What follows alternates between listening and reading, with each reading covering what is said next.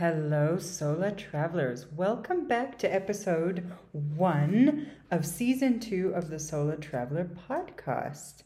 I'm super excited to be back for another season and I'm ready to shake it up a little. I think we got to know each other in season 1, and I'm hoping that in season 2 I can open up a little bit more about some fun experiences that happened in cities around the world that I will never forget. And all of those experiences happened when I was traveling Sola. So as you remember, Sola travel is an amazing way to get out there safely, meet new people, learn about yourself, learn about the world, form a community. And there's so many different ways to do it. You don't have to go to all these cities I'm going to. You don't have to go for years or even weeks. You can go for a few days. But the important part is learning how to be self-sufficient, learning how to be okay on your own, and having fun with that journey, because it's a really valuable journey. So just a quick announcement, you can follow me on Instagram and get updates on new episodes and tips, and as well as find out when my new website at www.thesolatraveler.net will be live. You're going to find city guides there, podcast transcripts in a variety of languages, as well as partner offers. So as I said, this is the first episode of season 2 of the Sola Traveler podcast, and it's called Lisbon in a Lesbian Bar, Sola Travel and Sexuality. I chose that name because there's a great song by Jonathan Richman. He's the guy who plays the guitar in Something About Mary, and he was in a great punk band out of Massachusetts called Modern Lovers, which is one of my favorites. And yeah, I just want to get into a little bit about sexuality. I thought, what a better way to start with the season, because realistically, a lot of us, if we stay where we are, well, I'll get into it, we become what's around us. And the second we leave our comfort zone, you can explore all different places within yourself, parts of yourself.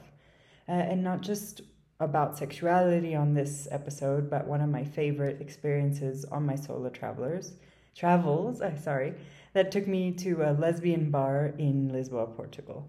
I love Lisboa, and if you haven't been to Lisboa, I truly recommend you put it on your list. I know that Paris is said to be the most romantic city in the world, but just the way that Lisbon's meticulously laid cobblestone streets and little trolleys and decorative tiles have worn from the sea air, and it just moves me like a 15th century maiden or a fado song, which is fado is the traditional folk music in Portugal. And after work, the city comes alive, and everyone kind of goes out into the streets and gets a beer and brings it out on the street, and you can find these little baked goods. Like, for some reason, we found the baked goods are called pastéis de nata, little breads filled with cream, like a pastry cream. For some reason, I kept finding them, but like in these weird places where you'd have to go underground and open a door and someone would be hiding. It was bizarre, but those are the things that you can find in Lisbon. And the great part about this kind of atmosphere, everyone out in the street, is that you're really just one winding alley away from being pulled into a bar, and all of a sudden you're dancing to Brazilian funk and there's people all around you, and it's just phenomenal. Like, it's a city of social contrast and beauty, modernity, a very eclectic history. You have architectural influences that look Spanish, but they have this Arabic influence, and then they're also uniquely Portuguese. And it's just unsurprisingly or surprisingly a city of sex as well, like a very uninhibited city in so many ways. There's a lot of things that they have decriminalized in Portugal, way ahead of other countries in the European Union. So very forward thinking, and also very, very classic and sort of archaic at the same time. It just depends which generation you're around. And so some of you can imagine probably the reason why solo travel is so taboo is that young women away from the watchful eye of their patriarchs have unbridled opportunities to explore their sensuality in ways they may not have done at home. There's a certain disassociation that happens when you're out and about in the world without having to worry about someone from work seeing you or someone in your family. And so you take more risks, or at least in my humble opinion, you should take more risks.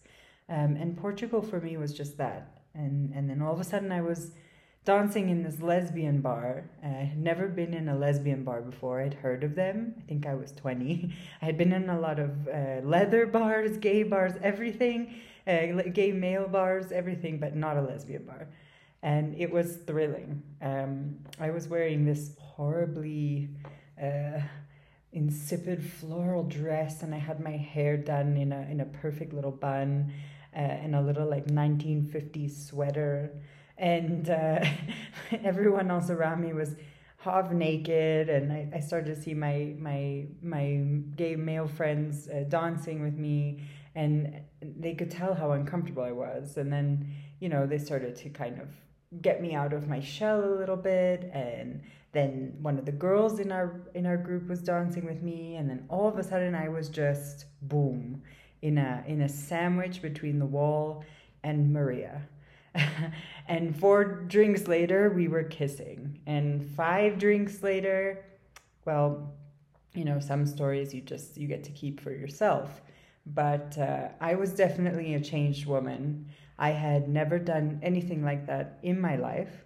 I was a hopeless heterosexual romantic before, actually, and never dreamed of getting close to the world of lesbian luxury, and much less in the middle of Lisbon. And it made me realize the sexual preferences we think we have in our day-to-day lives are absolutely elastic. They can change on a whim, and often do when we don't feel like we're being watched. And it got me thinking, what else was I doing on a daily basis just because I thought I was being watched? I think if I had it my way, I'd probably be wearing kimonos and velvet slippers every day to work, or maybe at that time I'd be working as something completely different. But I didn't, because I had decided, and those around me had sort of subconsciously or decided with me that was my preference. And so you start building your identity based on your day-to-day, just these little behaviors. For me, that was my choice. I thought that was my choice. And then that night in Lisbon changed everything. You see, I realized I was capable of doing anything I wanted. And for some, that's part of the fear of traveling alone in and of itself. You start to see just how easy it can be to change your mind and try something new. So it turns out my sexual preference actually is men. But at least I don't wake up now next to my boyfriend doubting it or wondering what if. And I hope that the same goes for other people. It's not that you have to go out and do something that feels inauthentic to you, but it is about going out and trying something new, understanding that there's flexibility within who you think you are. So that level of curiosity that I think often comes or often feeds into sexuality and exploring our sexuality, it's just a nice way. If you've ever wondered, well, would I be into it, would I not? Like, would I be into a threesome? Would I be into any number of different things that you've wanted to try your whole life in a safe way, in a group, or with letting people know around you that you'd like to try something? I mean, you don't have to be shy, and honestly, don't be shy, because you want to let people know where you're going and what mood you're in so they can help you find the best way to get there. But I think it's a great place to try all of those things. And if it sounds very matter-of-fact to you, you don't have to tell anyone you heard this or it resonated with you. And if it does, great. I hope that you find this outlet and go try out some new things. But it is a place where you can explore and be someone different. And, with respect to everyone being safe and everyone's feelings being accounted for, I think what happens when you're traveling is also quite ephemeral. So enjoy it when it's happening. Don't think too much about it. Don't worry about it.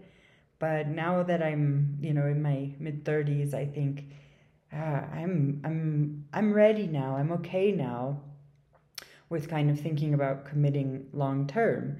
But I'm also okay within that commitment of accepting that there's a number of different experiences that I'd still like to have and that surprised me in the past when I was traveling alone.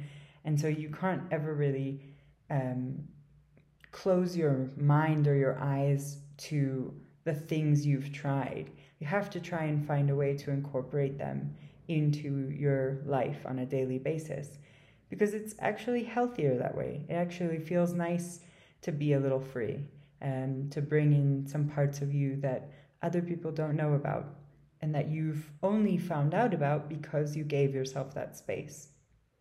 So I really hope that all of you go out, find that space when you're alone, do it safely, bring a buddy if you need to, if you're on a journey discovering your sexuality. And safe travels to you, my Sola traveler. Stay tuned for episode 2. I'm going to be talking about a burlesque show on a fancy night in Nashville, Tennessee. So really looking forward to that episode. Again, follow me on Instagram and we'll speak soon.